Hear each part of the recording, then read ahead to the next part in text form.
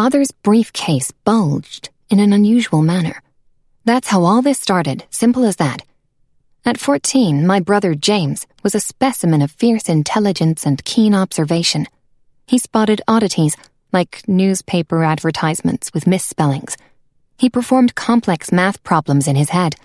He studied our father like the man was a science project.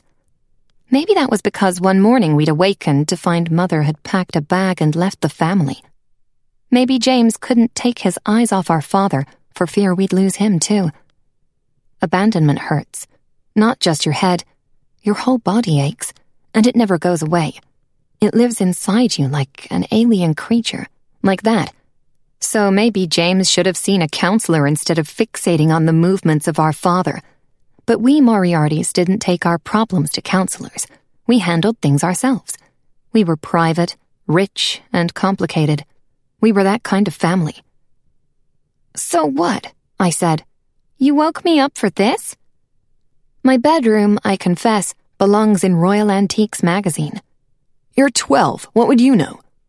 "That's entirely unfair, James. I'm looking for specifics," I explained. His briefcase was fatter than usual, duly noted. But did it appear he struggled with added weight as well?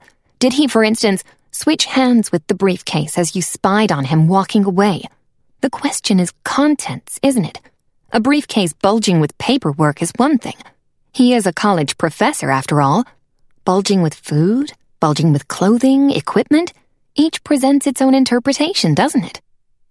"Okay, I admit it. That's clever." James rarely dished out compliments unless he needed something. He desperately wanted evidence confirming Father was not leaving us without saying goodbye. It wouldn't be the first time.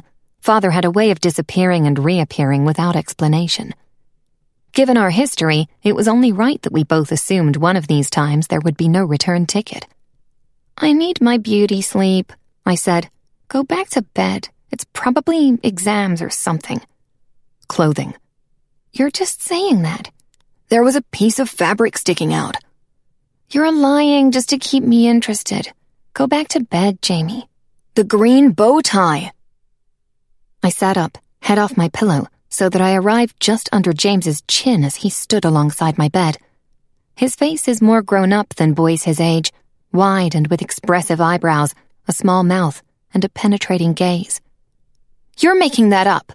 "Am not. The one with the black clovers, his favorite. The one with a 4-leaf clover over on the edge." "Exactly," he said.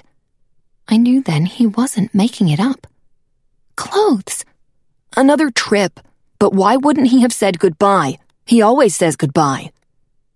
"A girlfriend?" I suggested. "His most favorite bow tie in the world.